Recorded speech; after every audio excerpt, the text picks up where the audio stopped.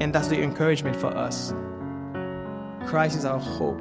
Christ is the high priest that offers sacrifice on our behalf. And that sacrifice was once and for all. God made a promise. He keeps it. And we have assurance that He will bring us to glory.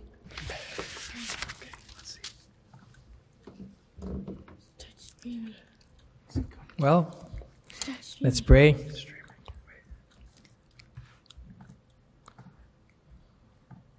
Have thy own way in me, Lord.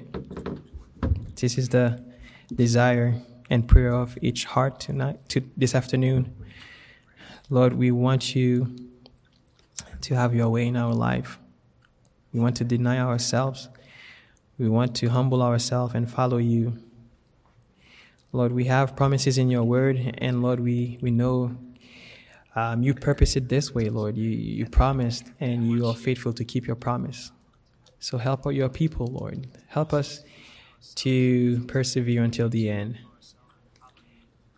And all the glory and honor will be to Christ. Amen. Today we are in Hebrews 6, and we're going to be looking at the certainty of the promise of God. I did not come up with that title. If you have the ESV, that's what they have here, from 13 to 20. I copied the title. But I'm going to pick up in verse 9 so we can have a little context.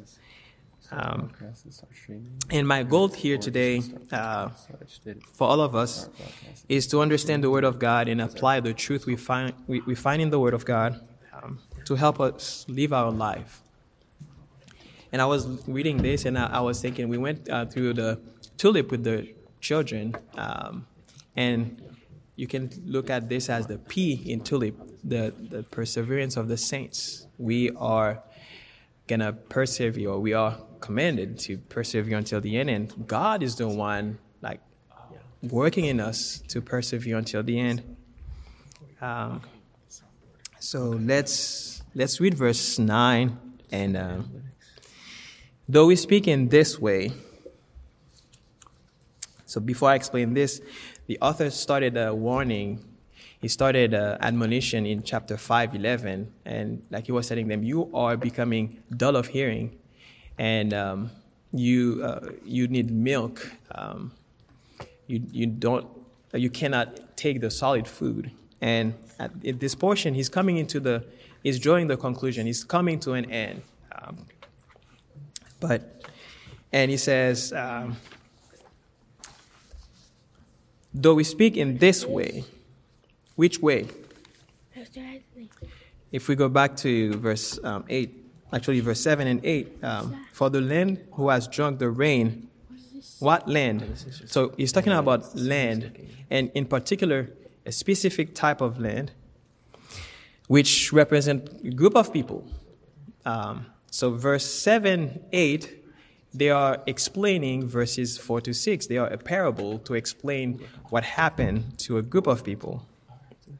And but this type of land is different. There are two types of land. We saw it last time. There are two groups of people, generally two groups of people in the world. The Christians and the non-Christian, the people of God and the people who are not of God, the children of light versus children of darkness. So we have all throughout the Bible, we have this dynamic. Like we have the wheat and the tares. Like last week, Brother Chris was preaching and the gospel was preaching, and people, there are two kinds of reaction. Those who are destined for eternal life, they receive it with joy.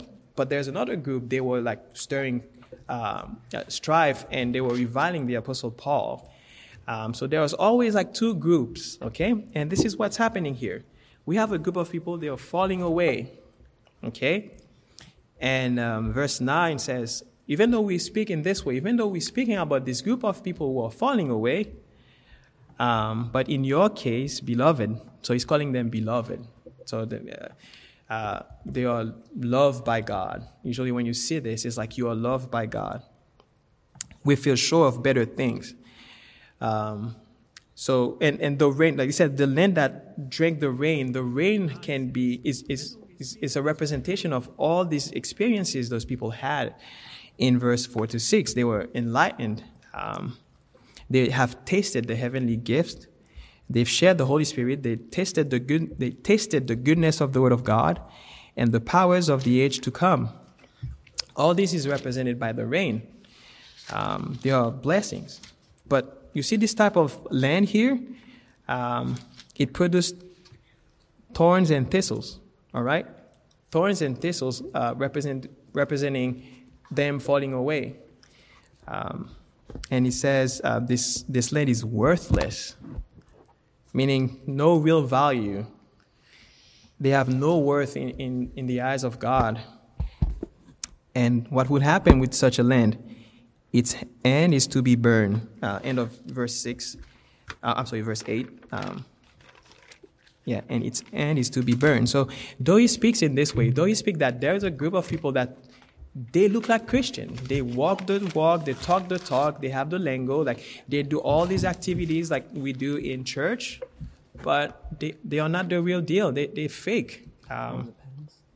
So in their end, they gonna be burned. And this passage is kind of analogous to the parable of the sower, right?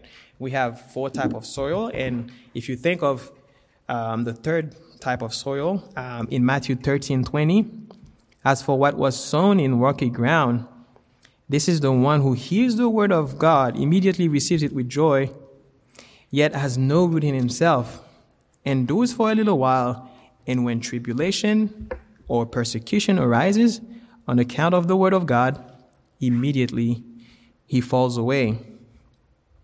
And falling away in the context of the book of Hebrews means they went back to Judaism. They went back to the old covenant, right?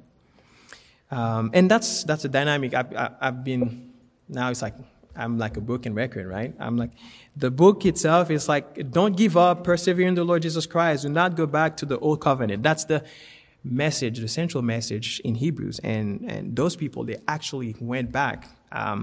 Why? Because of persecution. Chapter 10 gives you like what they were like suffering, what they were going through. And these people, they hold Christ up to contempt. Verse 6 says, Herod, he held Jesus to contempt and mocked him. Luke 23, verse 11. The word contempt means to hold something to a knot. That word knot is what we sing in this, in the hymn, Be Thou my vision, O Lord of my heart, not be all else to me. That word not means nothing. So if you translate that hymn, you would say, everything means nothing to me except you, Lord. So it's like these people, Christ means nothing to them. They were following him. So you picture it this way. They hear the gospel. Yes, I want to follow Jesus. I want Jesus is the real deal. And then persecution, sufferings, attacks against the faith. And yet they turn around and say, you know what? I'm out of here. I don't want to do this thing anymore. Making a fool out of themselves. So they turn back their back on Jesus Christ, and doing this, they prove that Christ has no worth for them.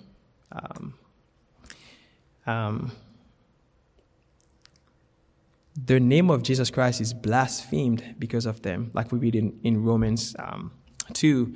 The name of God is blasphemed among the Gentiles because of you.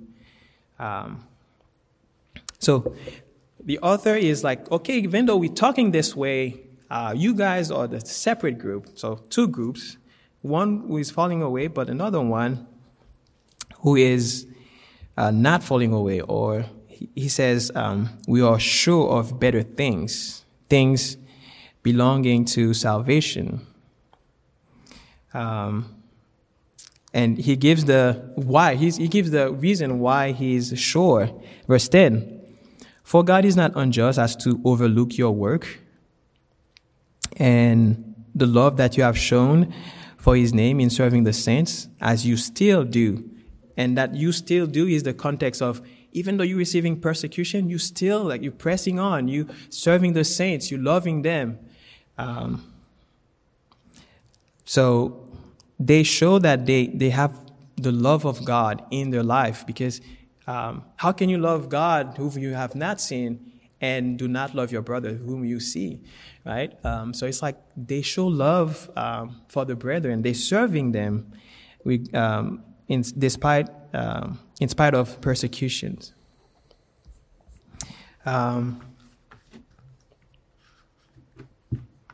So these two groups, one group they show the fruit of the Spirit. Love is one of them, and patient, they endure patiently through the persecutions.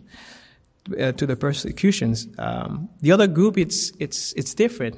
Even though they had light and they partook in the Spirit, but it never says they were indwelled by the Spirit. It never says the Word of God dwell in them richly. They kind of, like I said, they in the church like everybody else, but they're not the real deal. But this group, they show that they have the Spirit of God by the fruit they produce. Love is one of them. Here, they show love for the saints.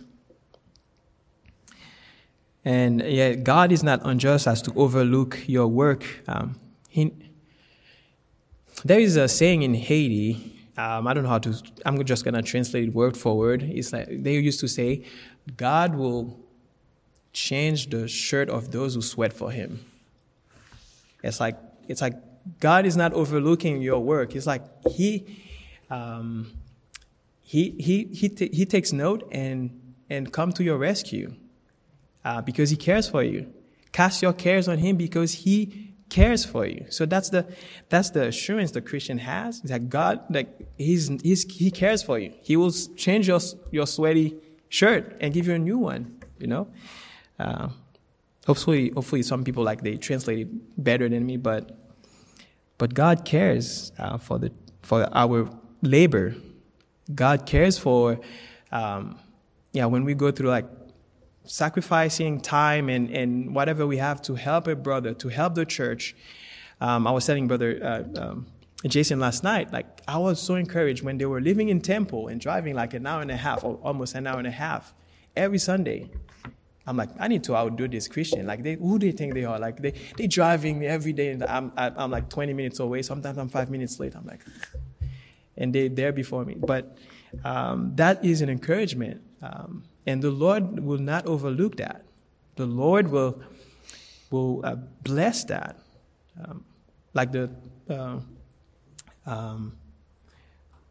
Bring your 2 fish and 5 loaves, and He will multiply it. So, verse 10, for God is not unjust. There is no injustice in God. God is a God of justice. And He will repay each and every one of us according to what we have done. Verse 11, and we desire each one of you to show the same earnestness, to have a full assurance of hope until the end. So one of the most stimuli or catalysts in the Christian life is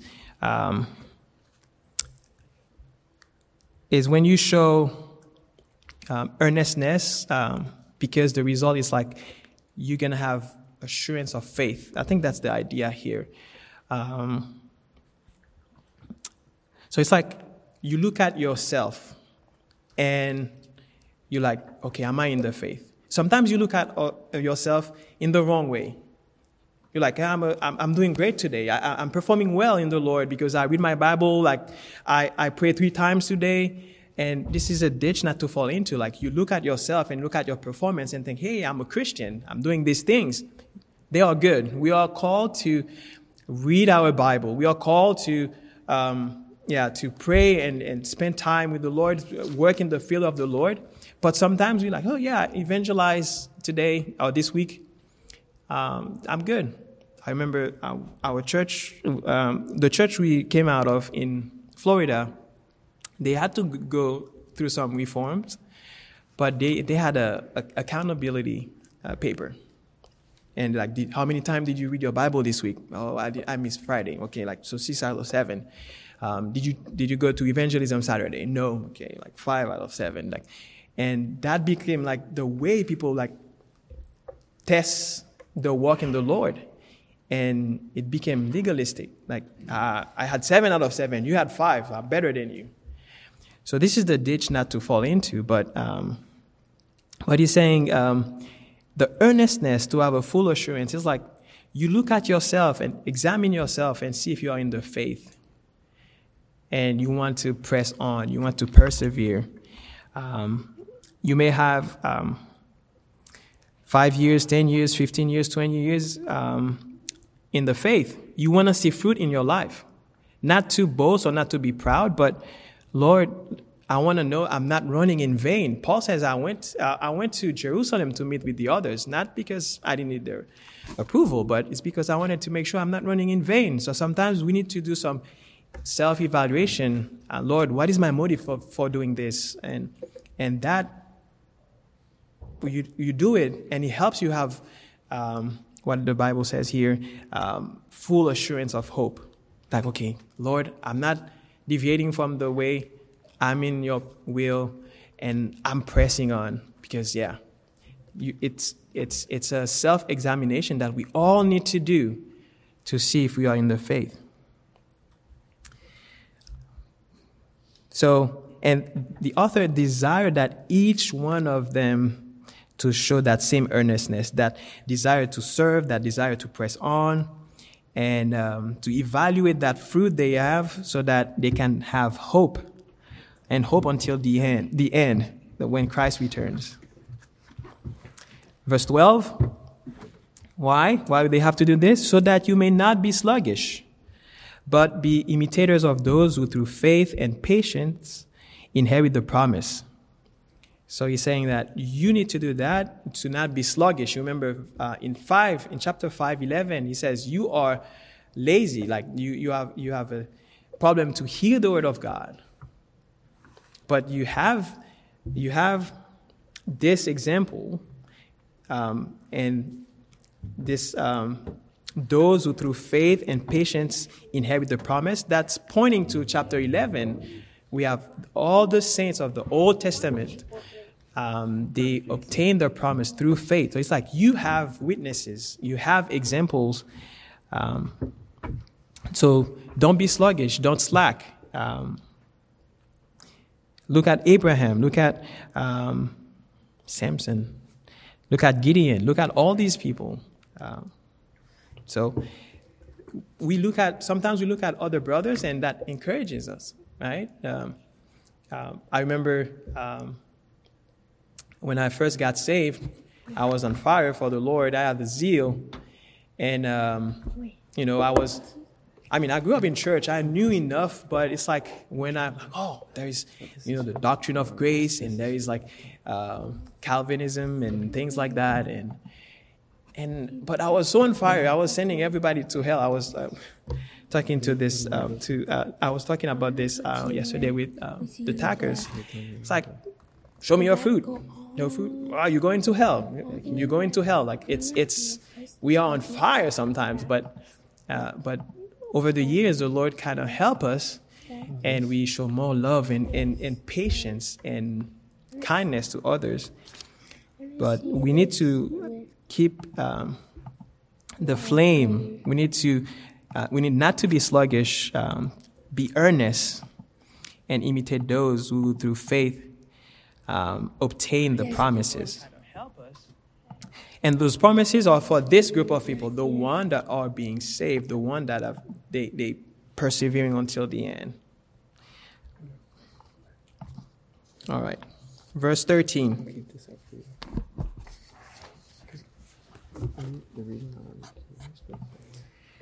For when God made a promise to Abraham, since he had no one greater by whom to swear, he swore by himself.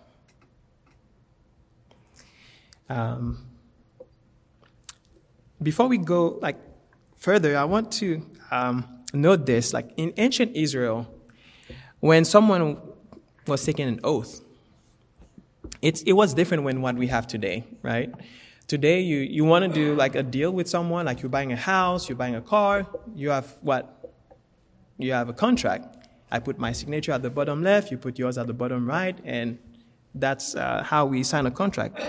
Or even this day, you don't have to be in person. You have DocuSign, and you send, hey, I sent you this document, sign it, and the computer generate your signature and send it across.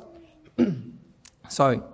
But in those days, like back in the days, like people, they would take an oath and they would swear by something greater than them. And they seal it with their word. So it's the same thing here. In God, the nature of this oath that God made to Abraham, he gave him his word. And he sealed it with something. And let's read verse, was it? Yeah, next verse.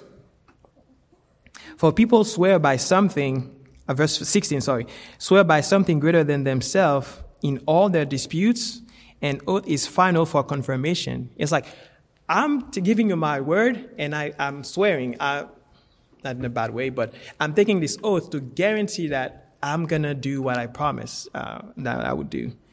And this passage, for when God made a promise to Abraham, since he had no one greater by whom to swear, he swore by himself. Verse 14, saying, surely I will bless you and multiply you. You guys know where that is taken from? Genesis 22, verse 18.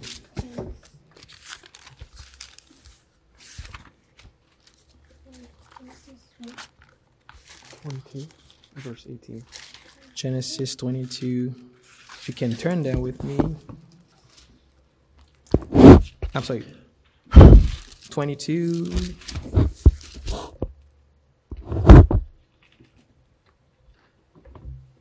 Actually, verse 15. And the angel of the Lord called Abraham a second time from heaven and said. So he says the angel of the Lord. 22, verse and 15. the author of Hebrews says God. But usually when we read the angel of the Lord, who do you think? It's what the Bible calls theophany or Christophany. So we think the angel of the Lord is Jesus Christ. So here you have a glimpse, like there is the Trinity there. It's not fully revealed, but you have like Christ. Usually we think we can be assured he's the angel of the Lord, but he says, by myself. It cannot be two people. It's the same God, because beside God, there is no other true God.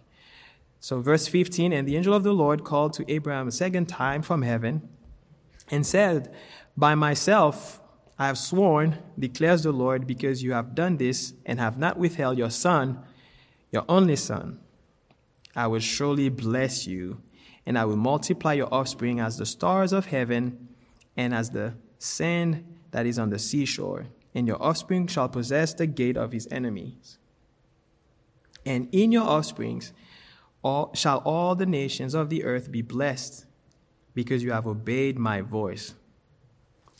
So that's the promise that is referred here. But throughout the life of Abraham, I wanted to read through Genesis a little bit. I don't know if time permits, but to show you what happened in the life of Abraham. How did he get the promise? Back in Genesis 3, we have the fall.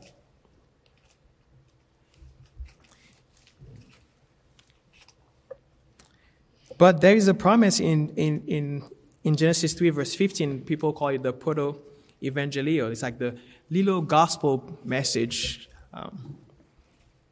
It says, I will put enmity between you and the woman, Genesis 3:15, and between your offspring and her offspring, and he shall bruise your head, and you shall bruise his heel. So this is the promise that there is one day someone, the offspring of the woman, will come and crush the head of the serpent. And we fast forward, chapter 4, verse 1. Now Adam knew Eve, his wife, and she conceived and bore Cain, saying, I have gotten a man with the help of the Lord. And again she bore his brother Abel. The name Cain, in a sense, it means this is the one. So I think Brother Chris was explaining that. Sometimes we read these promises in the Bible. People didn't have this revelation that we have today. 4,000 years down the line, Jesus is going to be that promise. They took it right away. They think like, okay, I have Cain. That must be my offspring who's going to crush the head of the serpent. So the name Cain was like, he's the one. He's the one that's going to crush. I think the name means spear, which is going to crush the head of the serpent.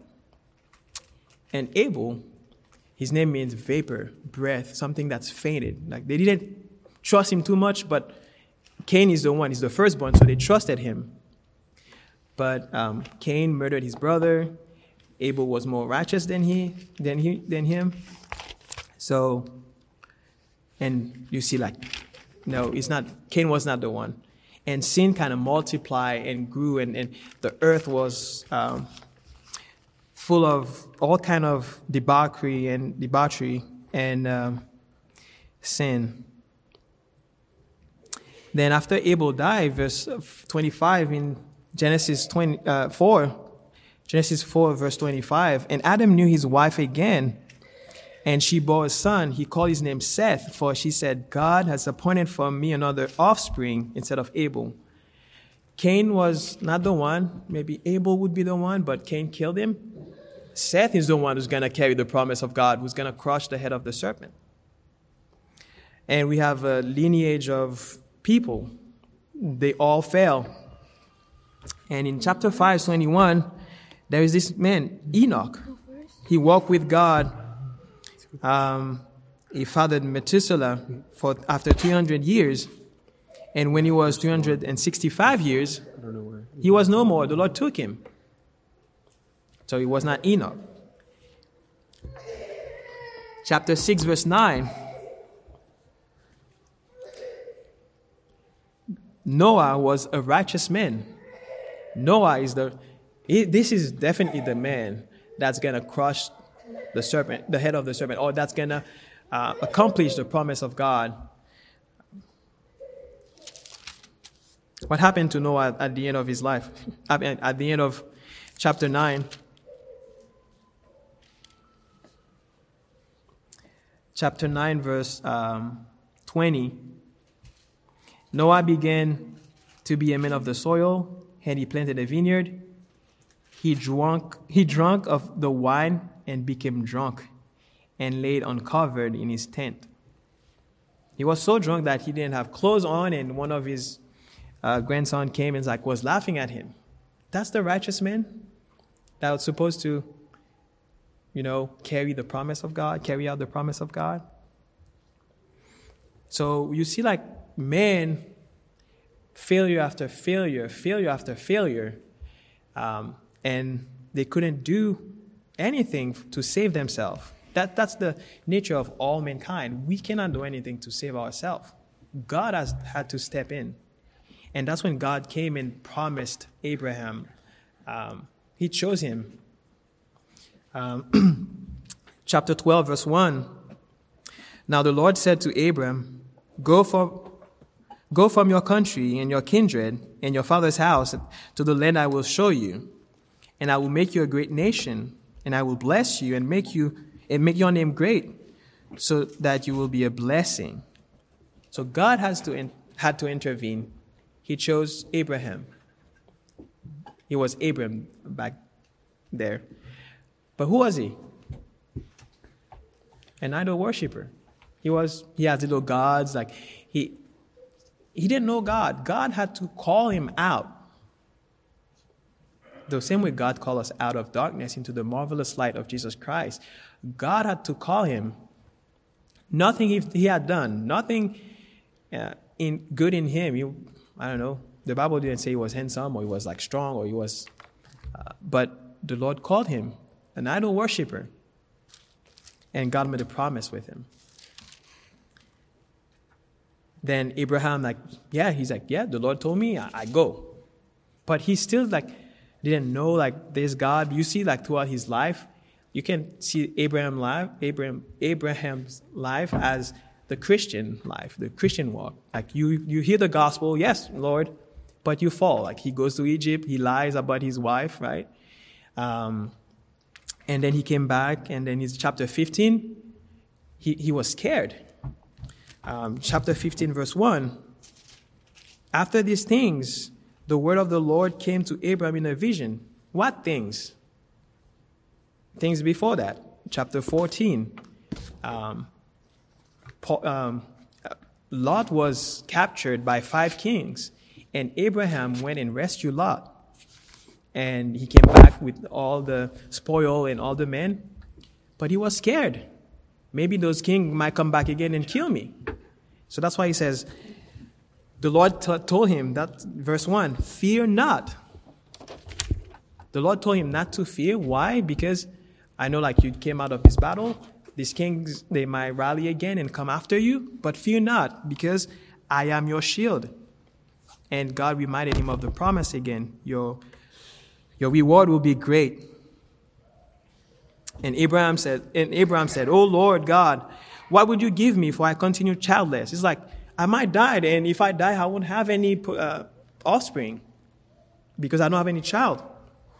And he said, and Eliezer of Damascus will be the heir. And God made a promise with him.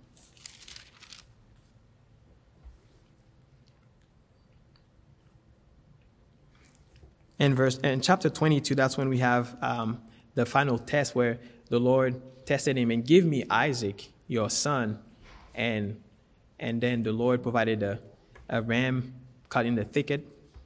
And God confirmed the oath. God confirmed the promise. I want to show you another aspect of that promise of God. Verse 7 in chapter 15.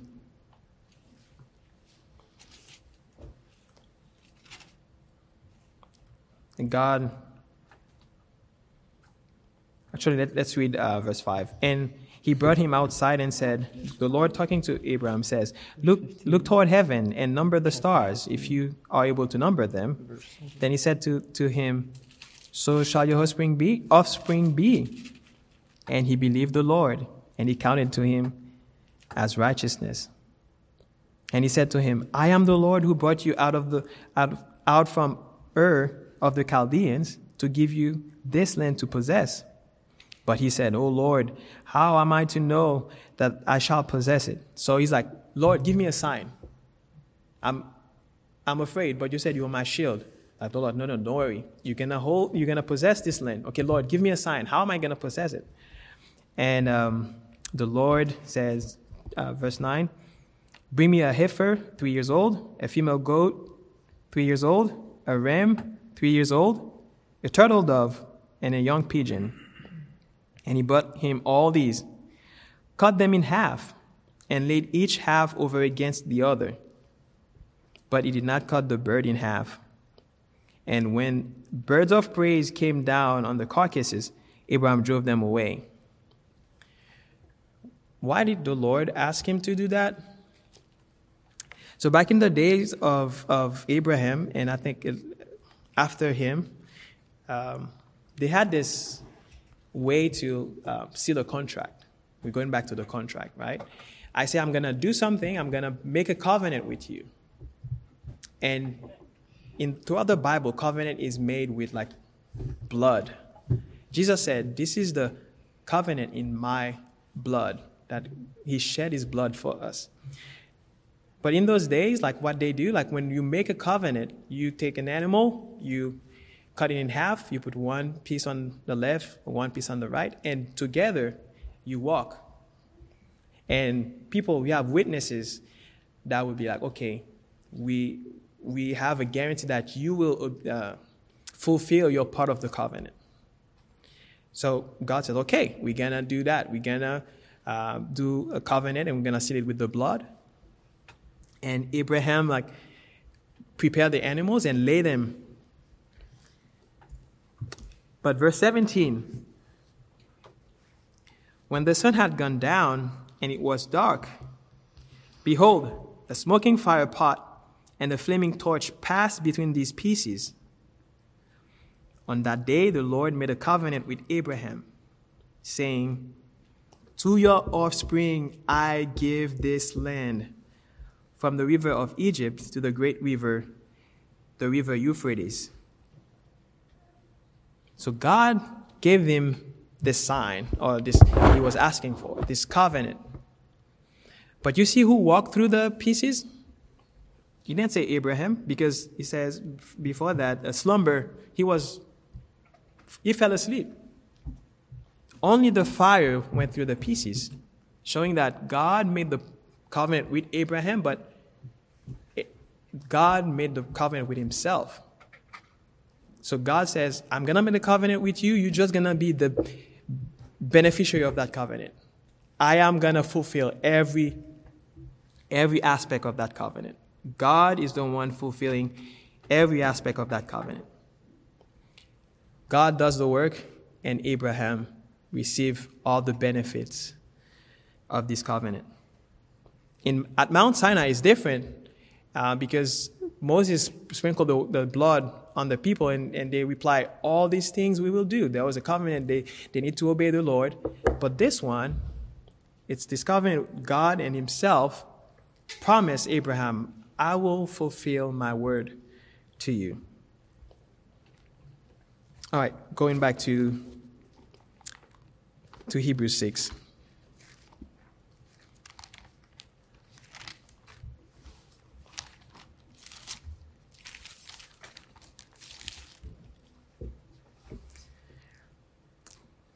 So that was a long explanation in Genesis. I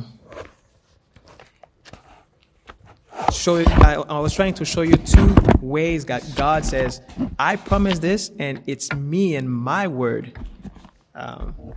Genesis 22, which is the direct quote here, but also since Genesis 15, the Lord showed him, I am the one who's going to fulfill this covenant with you, and you're just going to receive the blessings. And the oath, the Lord took the oath in his name. Verse 17. So when God desired to show more convincingly to the heirs of the promise the unchangeable character of his purpose, he guaranteed it with an oath. So God promised or give a guarantee to Abraham with the oath that he made. Abraham believed the promise of God because God is the promiser. So when you have a contract, you have a promiser, and I think I say it right, and promisee. So the promiser is the one who promised to give the blessing, and the promisee received the blessing. And Abraham believed God. He says he believed God, and he was accounted to him as righteousness. God has sworn by his name. Why? It's a public declaration that to all creation, that I will fulfill my promise to Abraham. I will keep my promise in blessing Abraham, and all the nations in the world will be blessed through him. The first heirs of the promise were like Isaac, Jacob, and the people of Israel. But eventually, who are the actual heirs of the promise? We are. We are sons of Abraham when we have faith in Jesus Christ, right? Romans 9, verse 5. How it works is camera 1 is specifically meant for the whole church. We can't change what's on camera 1. Camera 2 and 3 are for the heirs. Camera Verse 4 9. is for the camera that's on your dad. Let's read verse 5. To them belong the patriarchs, and from their race, according to the flesh, is the Christ who is God over all, blessed forever. Amen. Verse 6. But it is not as though the word of God has failed, for not all who are descended from Israel belong to Israel, and not all are children of Abraham because they are his offspring, but through Isaac shall your offspring be named. This means that it is not the children of the flesh. Verse 8 is the verse. This is not the children of the flesh who are children of God, but the children of the promise are counted as offspring. So we are the offspring of God because we receive the promise of God by faith. We are the true offspring of Abraham. Right? So, verse 17 again. So when God desired to show more convincingly to the heirs of the promise the unchangeable character of his purpose, he guaranteed it with an oath. So God is the one guaranteed the oath, and we, by faith, receive that promise. We are the one. If you have faith in Jesus Christ, if you believe on him, you are the heirs of the promise. You are the true heirs of the promise. The purpose of God. What does that mean? It means the mind of God or the plans of God. God is at the center of history, and he's the one orchestrating everything.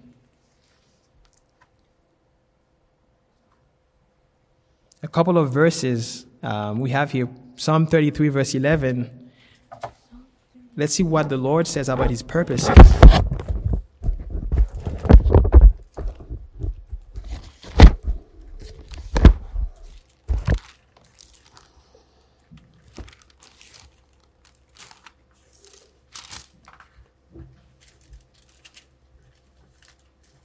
The counsel of the Lord stands forever, the plans of his heart to all generations. Some translation says the purpose of God stand forever, the plans of his heart to all generations. So the purpose of God are the plans that he has. And it says, the Bible says, it stands forever. It's eternal. Okay? Isaiah 46:10, the next verse. Isaiah 46, verse 10.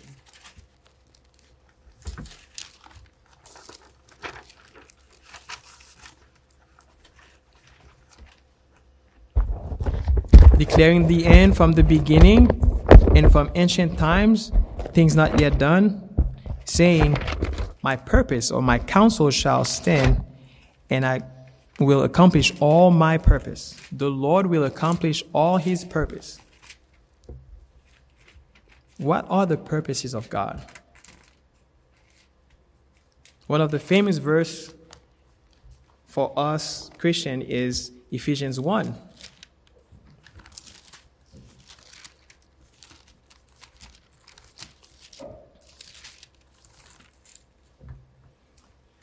Verse 3, blessed be the God and Father of our Lord Jesus Christ, who has blessed us in Christ with every blessing, with every spiritual blessing in the heavenly places, even as he chose us in him before the foundation of the world, that we should be holy and blameless before him.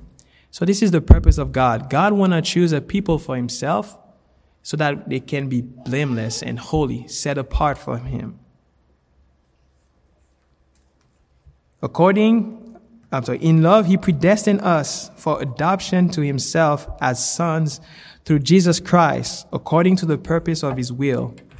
God purpose, or he plans, like no one told him anything. Like we sing, who has given counsel to the Lord? No one. God chose to save some. He predestined them before the foundation of the world. Why? Because he wants to. according to the purpose of his will. Verse 6, to the praise of his glorious grace, with which he has blessed us in the beloved. In him we have redemption through his blood, the forgiveness of sin, according to the riches of his grace. So God wanted to redeem a people for himself, and he chose to do so before the foundation of the world. And he says, my purpose will not fail. They shall stand forever. Which is what drives us to that certainty that we have in Jesus Christ. So I show you all this, like the oath, the promise given to Abraham, the purposes, like he said, the unchanging character of the promises of God. Why? So that we can have assurance. So that we can continue. So that we can persevere until the end. Verse 18.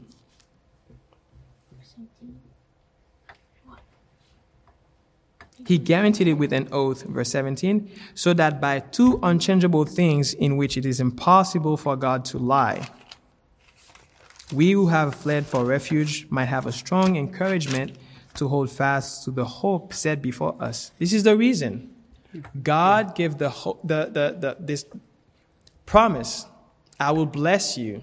And we, by faith, we receive that blessing. And now we can be sure that God will keep us to the end. Why? Because his purposes are unchangeable. His character is unchangeable. We are on the solid rock. We are on Jesus Christ. We are kept safe. Abraham was kept safe, not because of anything he had done, but because God purposed it this way. God chose Abraham to save the world, or to bless the world, and his offspring, like the Israelite, they were chosen. God says in Isaiah, I chose you to make my name known. All this is because God has this plan before the foundation of the world to save a people for himself, and he will keep us, regardless of what happened, regardless of persecution, regardless of discouragement. Verse 18 again. So that by two unchangeable things in which it is impossible for God to lie, the word of God is truth. God cannot lie. If God would lie, he would cease to be God. He will cease to be eternal. He will cease to be holy, holy, holy. So that's the first thing, the two unchangeable things. The first one, God cannot lie. Numbers 23 says, God is not a son of man that he should lie. We lie all the time. I remember I was in college, and I told this guy, hey, I'll meet you at 2 p.m. Shirley was saying that I have a problem to get some places on time. I got there at 4:30. And I gave the guy my word. I'm like, yeah, I'm going to come. And he called me, yeah, I'm coming. 2.5 hours later, hey, here I am. What happened? I give an excuse. I don't remember the excuse. But God is not like us. God is not a son of man that he should lie. His word is sure. His promise, they're unfailing. His nature. The second thing is nature. The two unchangeable things, his word, but also it's because of his nature. God, he never changed. I am the same yesterday, today, and forever. So those are the two things that, God cannot fail his promises. All right. He said, we have fled for refuge. The Christian, they run to Jesus Christ for refuge. In the Pilgrim Progress, there was this warning, hey, the city is going to be burned up, the fire is coming. And that's why a Christian left, going to the celestial city, so he can find refuge with the King. So we run to Jesus Christ to have refuge. Verse 18 again. we can have a strong encouragement to hold fast to the hope set before us. The hope set before us. We know that we are not of this world. We're going to the Canaan, the celestial city, the Canaan of God. So we can have hope. Abraham has hope. Remember, he was, Lord, give me a sign. Okay, I will give you offspring. Your offspring will possess the land. What happened? 10 years later, he says, I cannot have children anymore, so give me children by Hagar. They were trying to help God. But God says, no. Your offspring should come from you and from Sarah. But he had to hope because he was an old man. How can an old man, like an old woman, give birth to a child? That's the hope he had. He hoped in the Lord. And I think the verse says is he waited patiently. 25 years after the promise, that's when Isaac was born. That's the hope. That's the God fulfilling his promise to Abraham. Verse 19. We have this as a sure and steadfast anchor of the soul, a hope that enters into the inner place behind the curtain. Verse 19 is a symbol, or it's a representation or explanation of what happened on the Day of Atonement. What would happen on the Day of Atonement? One time a year, the high priest will go into the holies of holies. Okay? And behind the curtain is that holies of holies when he would enter and sprinkle the mercy seat with blood, the blood of the goat or the bull of the sacrifice. So the author of Hebrews is basically saying okay, these promises, God gave it to you through Jesus Christ, who performed the ministry of a high priest when he entered the holies of holies. Verse 20 says that where Jesus has gone as a forerunner on our behalf, having become a high priest forever after the order of Melchizedek. So Jesus is a high priest, not like the Aaron priesthood, but according to the order of Melchizedek. He went into the holies of holies. He says on the day he was crucified, it is finished, and the veil of the temple split in two, ushering a new era for the Christian to go near to God.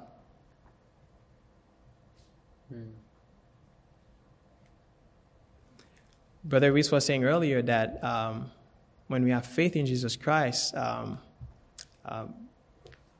we have the wave of the life. They come to you, but in Jesus you have an anchor. So Jesus is our anchor, regardless of what happened in life. Because why? He enters behind the veil. He enters the holies of holies to give us hope, to give us stability, to give us steadfastness.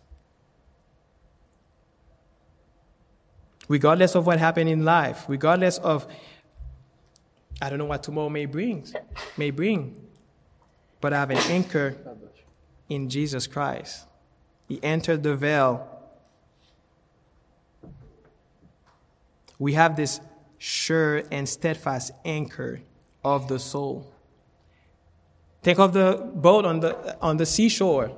The wave comes and shake it, but the anchor, keep it still. Jesus Christ is that anchor. He entered the veil, satisfying the wrath of God. We run to him for refuge, it says in verse 18. We run to him for refuge. And that's the encouragement for us. Christ is our hope.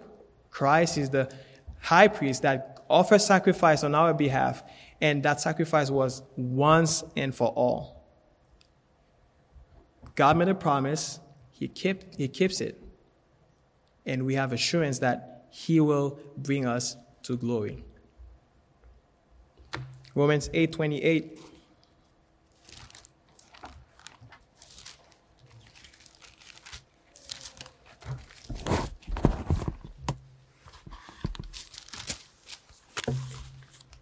The golden chain of salvation. And we know that for those who love God, all things work together for good. Christian, all things is working together for good because God is the one who made the promise. God is the one who made the oath that he will fulfill the promise. And he saw it by nothing else. He saw in his name, or saw by his name. God is the one who's going to bring us to glory. For those he foreknew, he also predestined. Before the foundation of the world, God foreknew you. The word knowing is like intimacy. God knows you intimately.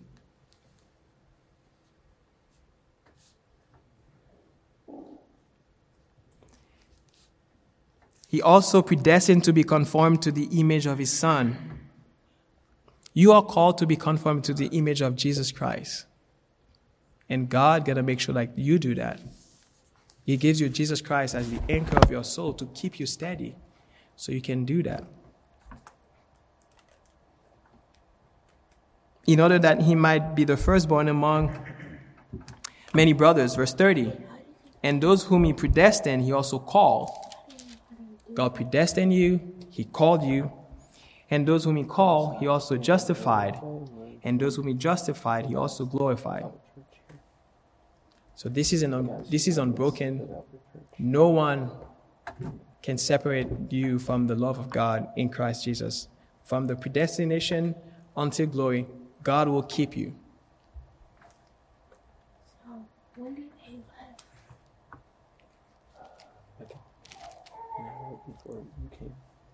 We have this as a sure and steadfast anchor of our soul, a hope that enters into the inner place behind the curtain, where Jesus has gone as a forerunner on our behalf, having becoming a high priest forever after the order of Melchizedek.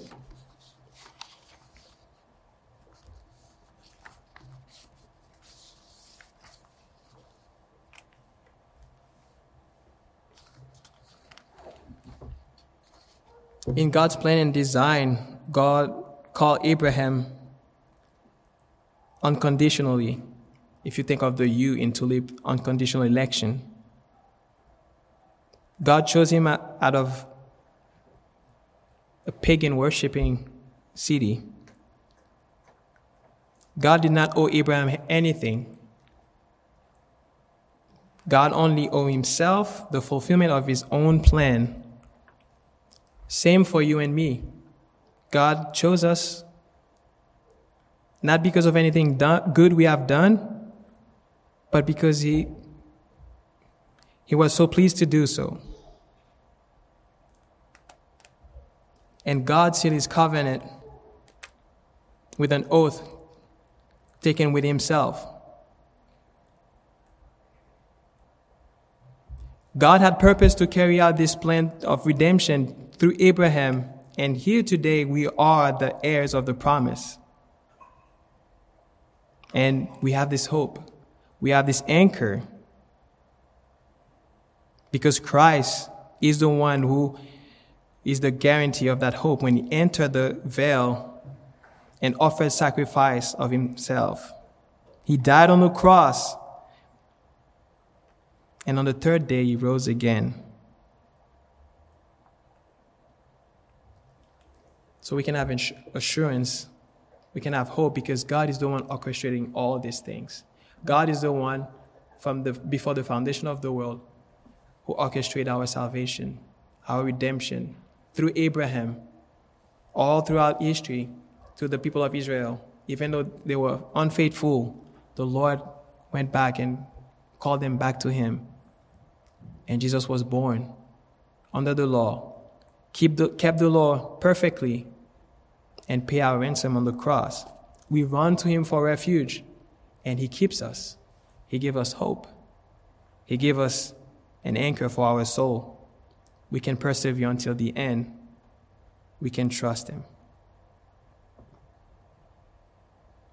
Amen.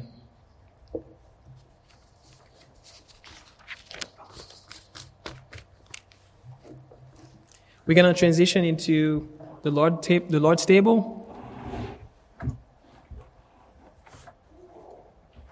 When I was doing this, I was reading through John chapter 6.